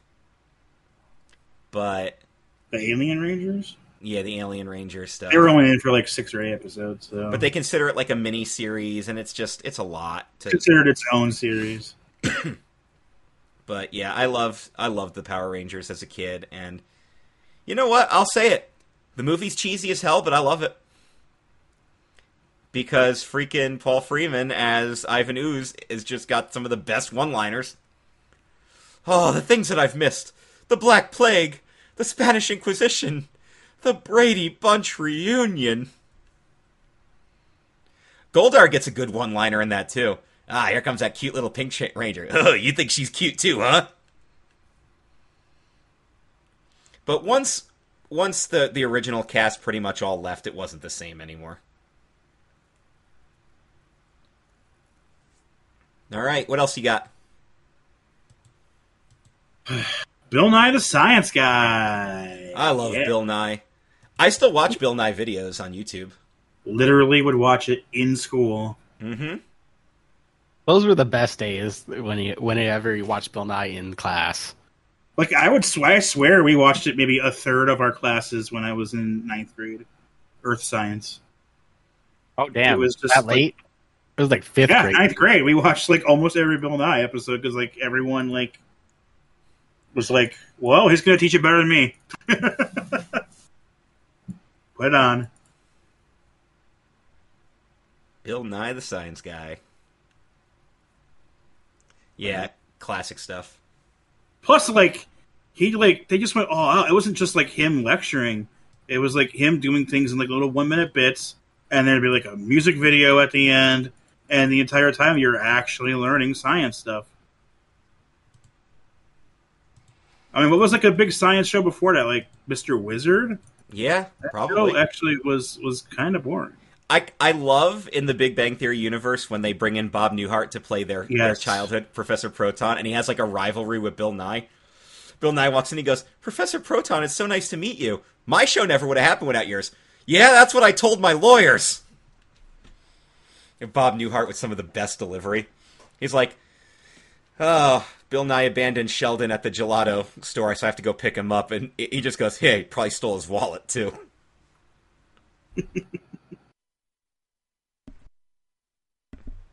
I'm just going to say this. Bob Newhart's a national treasure, and I'm going to be devastated when I get that news. Oh, Newhart's great. I love I need to Bob actually Newhart watch to his death. shows. I've never actually seen the shows, and I should. My Disney Magic Kingdom game that I play on my phone just had an update with the Rescuers, and I just unlocked Bernard. Ah. So, yeah, I love Bob Newhart. Love Bob Newhart. Because one of his things is, like, fail to propose to Bianca. Yeah. And he does it for 2 hours. Yeah. But I love it's just Bob Newhart being himself as that character too. Like there's so much Bob Newhart in that character, which is why I love the Rescuers movie. Like if Bob Newhart wasn't Bernard and what's her name? Blanking on the name. Who plays Bianca? Ava Gabor. Thank you. Oh god, I blanked on it. If it wasn't for the two of them, that just would have been a generic Disney movie. Like do you feel like that improves the cast? Honestly, let's be honest here. We'll talk about this. We'll talk about it next week's episode. If The Lion King didn't have the cast it had, do you think it would have been as successful? Now we're talking about. I don't know about Lion King, but definitely Aladdin would have been different. Yeah, Without Robin Aladdin- Williams, Aladdin might have been awful if it wasn't for Robin Williams being the genie. he carried Could that have been movie. bad. He was that movie. Yeah. I also love the stat that Aladdin couldn't be nominated for best original script or even whatever, like best whatever script, just because Robin Williams improv too much. Yeah. So they got disqualified from that. I love all the like the stuff about like trying to keep that movie like in a continuity, in a canon, because they're like, but then in the Aladdin, so the genies must be like like trans-dimensional beings or whatever, because he can make reference to actual Disney characters inside a Disney movie. Well, he's a genie. He's magical. Case closed. Outside characters. Look, he's magical. We're done. We're done. We're done. All right, what else you got? There's 2 more shows. Boy Meets World. That's a show I appreciate more as an adult than I did when I was a kid. I watched it all in its entirety a few years ago when they announced that, like, oh yeah, all the old almost all of the TJF shows are on Hulu now. And I was like, I'm gonna do that shit. Yeah, it's classic. I think I'd be up for going back and doing a rewatch of Boy Meets World, like in its entirety. I like when they suddenly change what grade they're in because they realize they mathed wrong. Yeah, Because they're like, you guys are the 1 year. They're like, you guys are the class of 2000, and then at one point they're like, but they're are still in eighth you? grade. They're still in eighth grade in 2000s in like 4 years. They gotta they gotta move.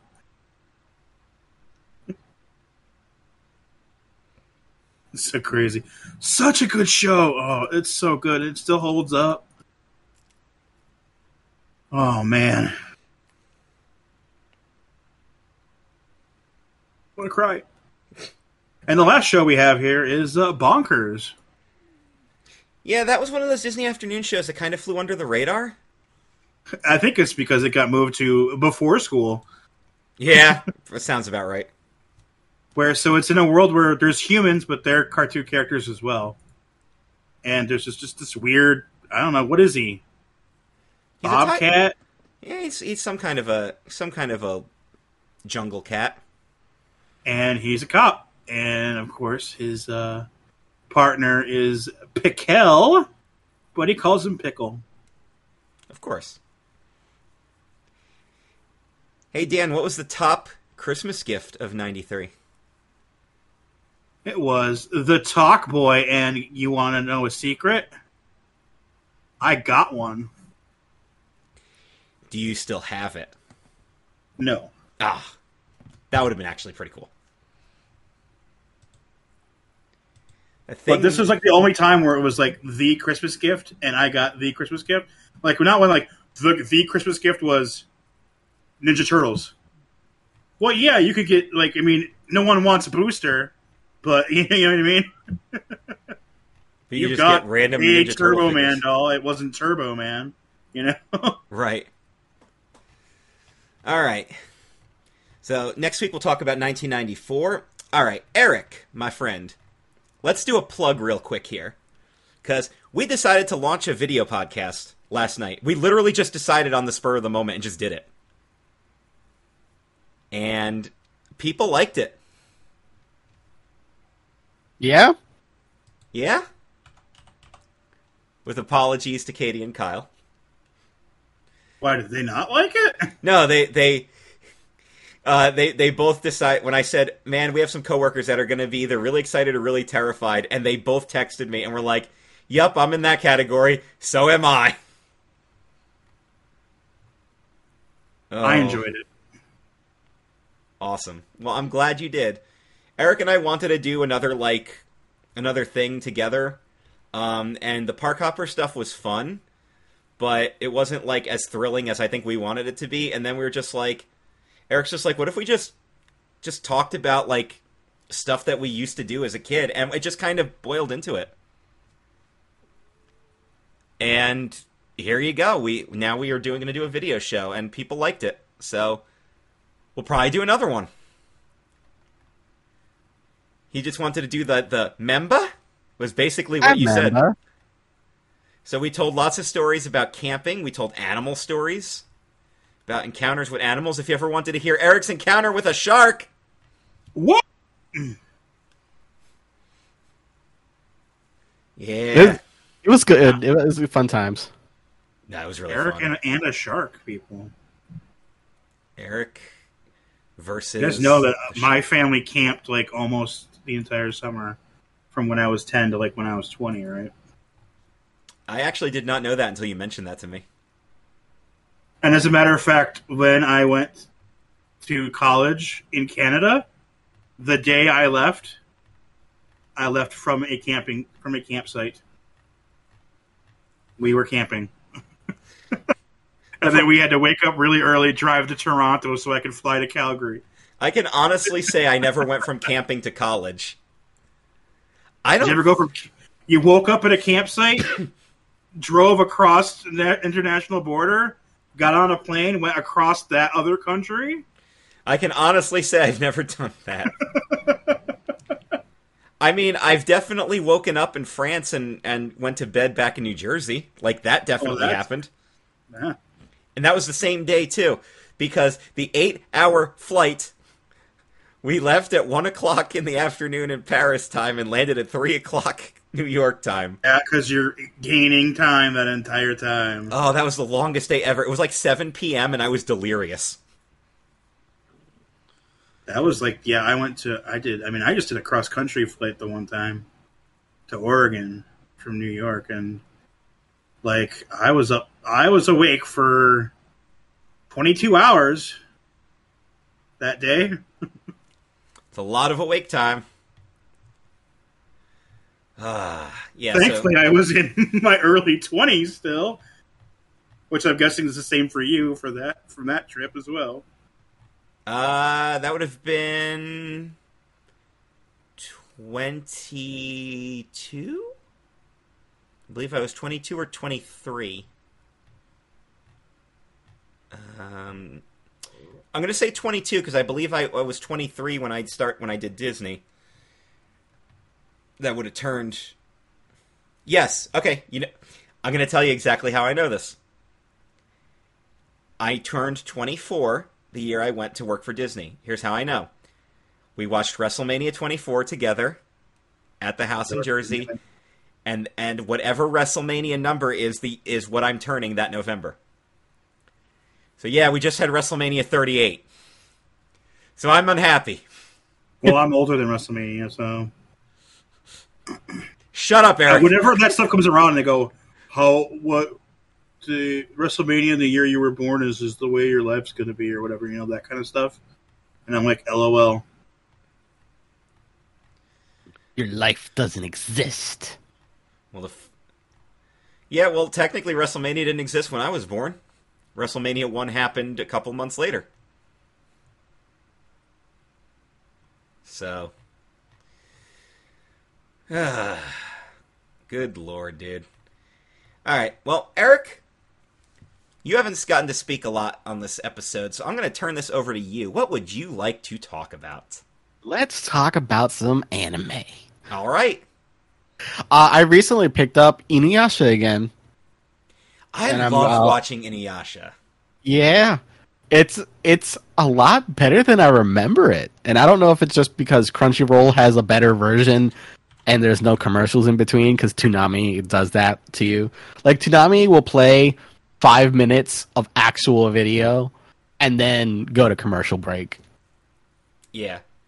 Well, okay, so, like, a lot of animes have a commercial break built in, right? Yeah, right in the center. Right in the center. That's actually how most animes are, because I think that's just how Japan is. Not the way we do it in the United States. Nope, not at all. So, we're a 2 to 3 break in a half-hour group. So when Pokemon came out, I remember there was always, like, they would play the intro theme, right? And then there'd be a commercial. And then they'd come back and there's the narrator, and then they do Who's That Pokemon, which was where the commercial went. And then they put another commercial in between that and the Pokerap and the credits. So they got their 3 commercial breaks in because America. Because I think in Japan, you just get one long commercial break, right? I think so. Some of the shows don't actually get commercial breaks. Like, depends on the length of the actual show. Because what they'll do is, the shows aren't exactly 30 minutes, right? And they won't fill up the entire time. So they'll play 2 shows within a 30-minute block. But it's more like 40 minutes. And they'll just start the next show either late or do a commercial until the next hour. Yeah.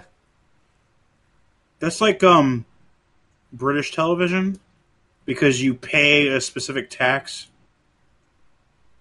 for the television and stuff. No, that's what's up. If They you told me... you pay extra money for your TV as a tax to the government, so you don't have commercials on your television. But the issue is shows aren't the full length of time, so they got to fill them. And so, but the issue is when a show comes over here or a show goes over there, what do they do?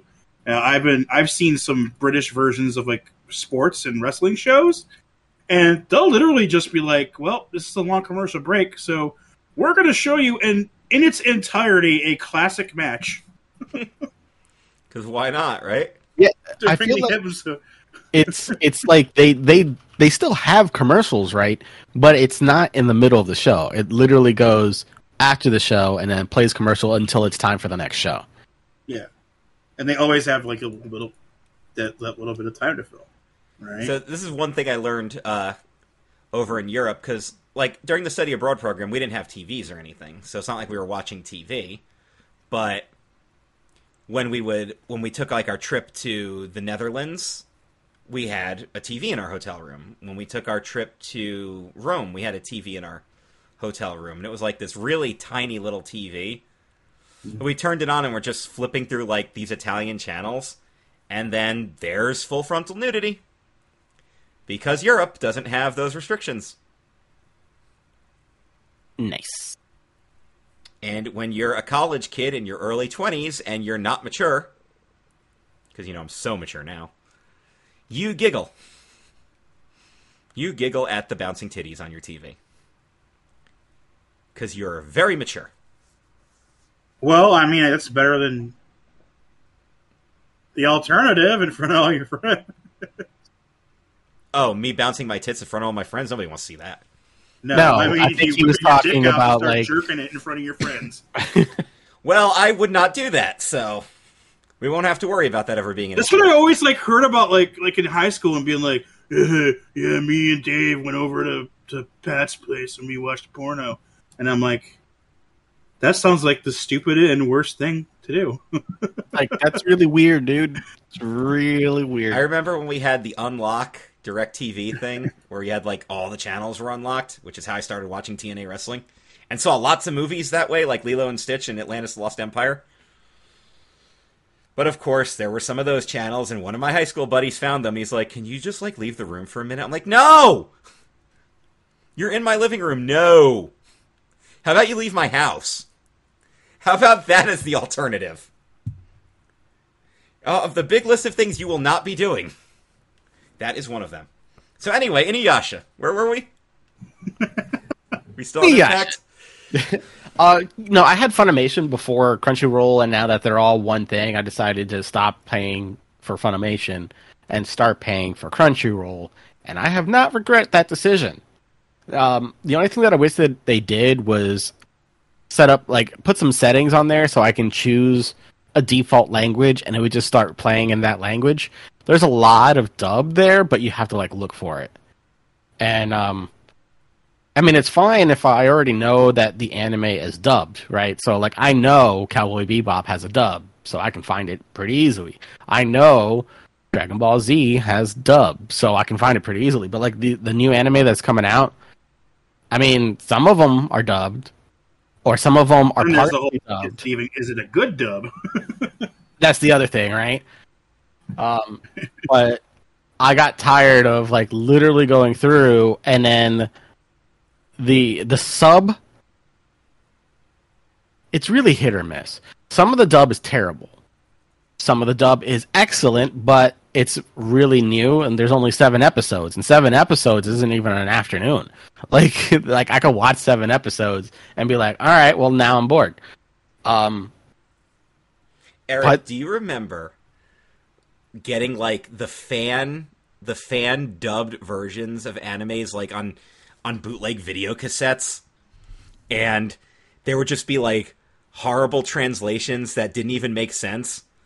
The one that always got me was one of the Dragon Ball movies where Gohan calls him Pister Mikkolo. How do you mess that up? Wow.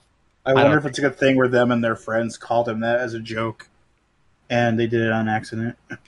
The thing that, like, okay, so I found a fan-dubbed version of the Animal Crossing anime movie, because an official dub doesn't exist. And I like that they Americanize, it's accurate to the original dialogue. They Americanized the name, so, like, one of the characters is Whitney the Wolf, but in the original she's called Bianca, which Bianca's not a wolf in Animal Crossing. Bianca's actually a white tiger. So I like that they did that, but then some of it, it's very obvious that they did not have professional microphones, so you've got, like, the very obvious breath and the pop and peas and everything. You know, not that we're perfect either, but... Right. No, they were not using a Blue Yeti. I'll say that. Here's where I stand on that. I think they're doing an excellent service. Is it illegal? Yeah, probably. Yeah, more than likely. I don't Right? think Team it's 4-Star illegal. got shut down a couple of times. Well, I mean, it's like it depends on how you do it, right? Like riff tracks. You get an audio thing and you watch the movie and play at the same time. I mean, yeah. But I think what, like, these people are doing a service, and we have to give them credit where credit is due. For them to go out and then translate an entire episode and then find a group of people to play each character, Yeah, that's a lot of effort. Also, like, I did find it kind of funny that they chose to give, like, Mabel and Sable really bad French accents. I'm like, all right, that's an aesthetic choice, but I don't know if it's working here. One I would choose, probably. Oh, make them French? Okay. I would love to do something similar to that, but I know, like, I don't know anyone who can translate. So literally my journey ends there. Like, what do I do at that point? Do I just make it up as I go? Just be like, okay, I think this is happening. You do the cheap thing. You find somebody who already subtitled it, and you just read the subtitles. Well, yeah, but okay, so now that we're back onto subtitles, some of the subtitles are excellent, and then some of the subtitles, I feel like when they merged, they just grabbed subtitles from people who volunteered to do subtitles, but they use like Comic Sans, and I just can't. Like, I'm reading it, and I'm just like, I think I understand Japanese more than I understand this fucking writing. Comic Sans isn't that bad. No, it's not. But if you if you put it in italics, it's the fucking worst. Because you're like, is that an H or an N? It's a letter. Oh, it's a V. Cool. Like, you know, like it's shit like that. And then you do have your errors, or they're doing it word for word, right? Like they got lazy, and it's not someone actually translating. They just took all the words, and then they put a phone with Google Translate next to it, and Google Translate is translating it, but it does it word for word, and the I don't know what it's called. The phonetics of the language don't translate properly. Mm-hmm. Yeah. So it's like, instead of, I drove the car, it's like I car drove. Literal it's translation. Weird. Yeah. So Order is so weird in like every language there is. So in Japan, last names come before first names. So when the ring announcer will announce wrestlers, he'll be like, when he announces Kazuchika Okada, he goes, Okada Kazuchika. But the Americans, they're just Kenny Jeff Cobb. Omega. Jeff Cobb. Okay, Kenny Omega's Canadian, but you understand the point. Jeff Cobb's from Guam. Hey, Cody. Oh, yes, just Cody. Yeah, but just Cody. When he was just Cody. And this is where the podcast goes full racist on the whole accent thing. This isn't even a racist thing. It's actually how they do it. Shinsuke Nakamura had the best one. Nakamura Shinsuke.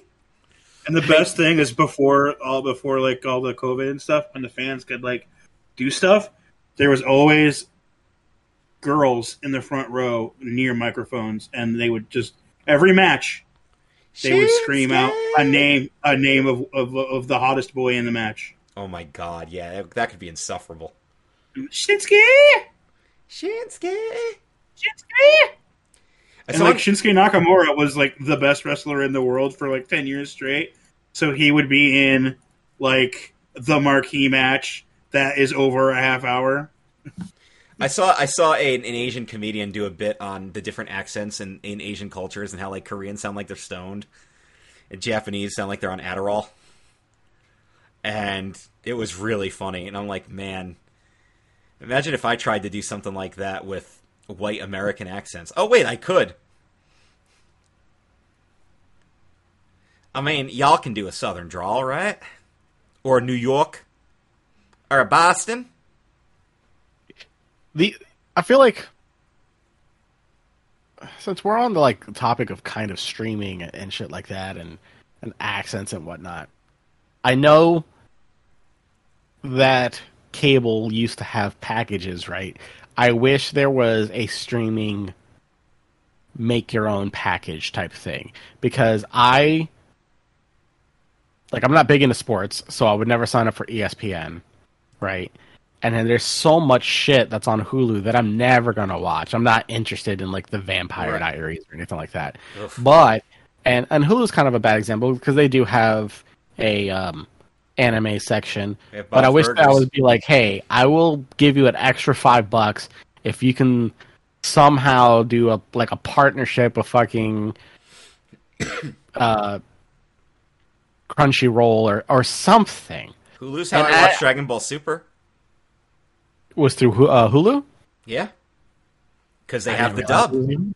I did not know that. Now I'm going They to have the dub. And that's how I watched all of Dragon Ball Super. Huh. For They have all of Naruto up to a point dubbed, and then it just goes sub, like more than halfway through, which is fine. I like sub, but like the portion where it goes sub is literally the Ninja War, and I want to pay attention to the action, so I need to listen because watching the fight scenes and reading is no Yeah, bueno. yeah. Well, Like it's not great. if you want to watch Dragon Ball or Dragon Ball Z Kai, if you're Dan, Eric, Megan, Clarissa, or Joe, you can go to my Plex. If you're not one of those 5 people, you're shit out of luck. But you guys can go watch it. I don't really care. You guys can put whatever you want on there. My Just issue is like I watch my TV shows too passively, so I could not do sub because I would just not understand anything that's happening in the show. That's another thing. Like even though I enjoy the anime, sometimes my full focus isn't on it, but I'm still listening to it. I will watch a sub version of any anime, but I want to watch the dub first so I can pay attention to it and get what's going on. Then I will be willing to go back and watch the subtitled version to see the actual dialogue in case anything was changed. For me, it depends. Dragon Ball, I have to watch it dub now because I grew up with dub. Right, so I know. I know that some shows are completely different. But here's the thing. Yes, I know that Kai did cut a lot of filler, but now that Kai exists, you never have to watch sub Dragon Ball Z again. Because the Kai dub is similar to the actual dialogue. In fact, it's directly translated. Same thing with Super. So, like, you never have to watch the sub if you don't want to. Oh, you're talking about for like story reasons. I was thinking like there's some people who just don't like the way some voice actors sound or the way that they voice act certain roles. Sure, and I get that. But, like, it's the same thing. That's another reason why I like the Kai dub so well. Because go back and watch any scene with Dragon Ball Z and then watch that same scene in Kai with the same voice actors and hear the difference because they're so much more experienced now. There's more emotion. There's more oomph behind their deliveries. Especially Goku. The example I'll give you is when Vegeta kills Burter. And he stomps on his neck. In the regular dub, Goku's like, hey, stop. He says it like casually. In the Kai, he's screaming at him, Vegeta, no! That's all the Bad difference. dog. Yeah, Bad dog. monkey. Bad ape. Plus, with some of the voice actors, I'm so sad that the new voice of Frieza passed away because I thought he did such a great job on that role. Right? Oh, I'm excited for this new Dragon Ball movie. Oh yeah, I know. Oh God. By the way, that was another thing that got me was how many Dragon Ball voice actors were in Yu Yu Hakusho, and like there were times when what's his name, the bully, the redheaded bully. Yeah, I know who you're talking about. Yeah, with every now and again you'd hear Vegeta come out, Yep. but Genkai with the original Frieza voice, I'm like, yeah, that's Frieza. Well, that was like when I watched Cowboy Bebop, and I was like, that's his Wolverine voice. Yeah, right. That was, in a lot of ways, Cowboy Bebop might be the best anime ever. Like, I'm It's saying, like the perfect gateway. It's like 26 episodes. it's an easy watch. It's funny. It's got plenty of action. It's It not. divvies it up. There's completely different things. It's not the pop culture phenomenon of a Dragon Ball or a Pokemon or a Naruto, but also those are really long shows. Cowboy Bebop's a nice, easy breeze, and it works. It makes sense. Like, it's easy to follow along what the plot is. This is how we've colonized the solar system. So, all right. Yeah. Well, we gave Eric his time here. Real quick, couple of quick plugs before we wrap things up. We talked a lot about. I mean, what if you wanted to actually go to Japan and watch these shows as they're happening, right? If only there was a way to get there. If only we knew a guy. Indeed. We do know Do a we know guy. a guy? We know a guy. His name is Emerson A. Cotton. And at emersoncotton.teletravel.com, you can book your next trip to Japan. He'll help you every step of the way, and you pay nothing additional to him. He loves doing this, guys. He's doing it because he loves it. So get in on that. You guys can buy a t-shirt at my Redbubble store. Link in the description. And please buy a t-shirt. It does support this channel's existence. I'd like to give a special shout out to our awesome patrons. We did release 2 new videos, Dan and I doing the trivia and Eric and I doing the one-on-one podcast. I did say that all video content was supposed to be early access to patrons. I will continue to honor that, but these were brand new concepts. We wanted to get them out and get you guys talking. But Jeff T., Jay Winger, Glenn Kukan, Adrian Cotton, Matthew Hardman, Brian Leon, and Robert Atkin. You guys are awesome patrons, and you guys can help control the content on these videos as well. As I mentioned for Trivia Night, which you can check out as Dan challenges me to Simpsons Trivia, if you are a patron or a content creator, you can just join up with us and we'll make a trivia quiz for you. If you're a patron or a content creator, you guys can tell me and Eric what we're going to talk about next week, what our big topic will be. And we're going to start doing monthly roundtable discussions, which you guys will have open invitations to. For the rest of you, if you want to get in on it, you can ask permission, or it has to be by invite only, but patrons and content creators get first dibs as they are financially assisting us here. That's only fair. Other than that, check out our awesome partners, including the Watch Me Cook channel on YouTube with our friend Tom Dickinson, and the IWEP network with my friend Anthony Blackwell Jr. He's got a whole network of shows that you guys can check out there. And I'm going to do this real quick because I didn't do it last time, and I promised Jeff that I would. But you guys can check out all of the new stuff that Jeff Trelowitz has released. He talks about things in the paranormal he doesn't like on the New Real Paranormal Talk. He gives a review of Jurassic World Dominion on Reviews by Jeff. And he reviews Bryan Adams' Reckless on the latest ranking tracks. And the A-Show Tournament of Champions has reached the conclusion, or rather the final match. A 4-way will now take place. Jenna, Wow. Andy Peck, Coach Calvin, and me. That's going to be insanity. So check all that stuff out on channel. Check us out on YouTube. Support us. Become a patron. All that fun stuff. Gentlemen, it has been a pleasure, but I've got food waiting for me, and I'm hungry. So, Eric, do you have any final words to end the show with? Be excellent to one another. We'll see you guys next week. This has been another episode of the Nerd Table on CKCC Radio. Check out all the shows at ckccradio.com and make sure to subscribe so you never miss an episode.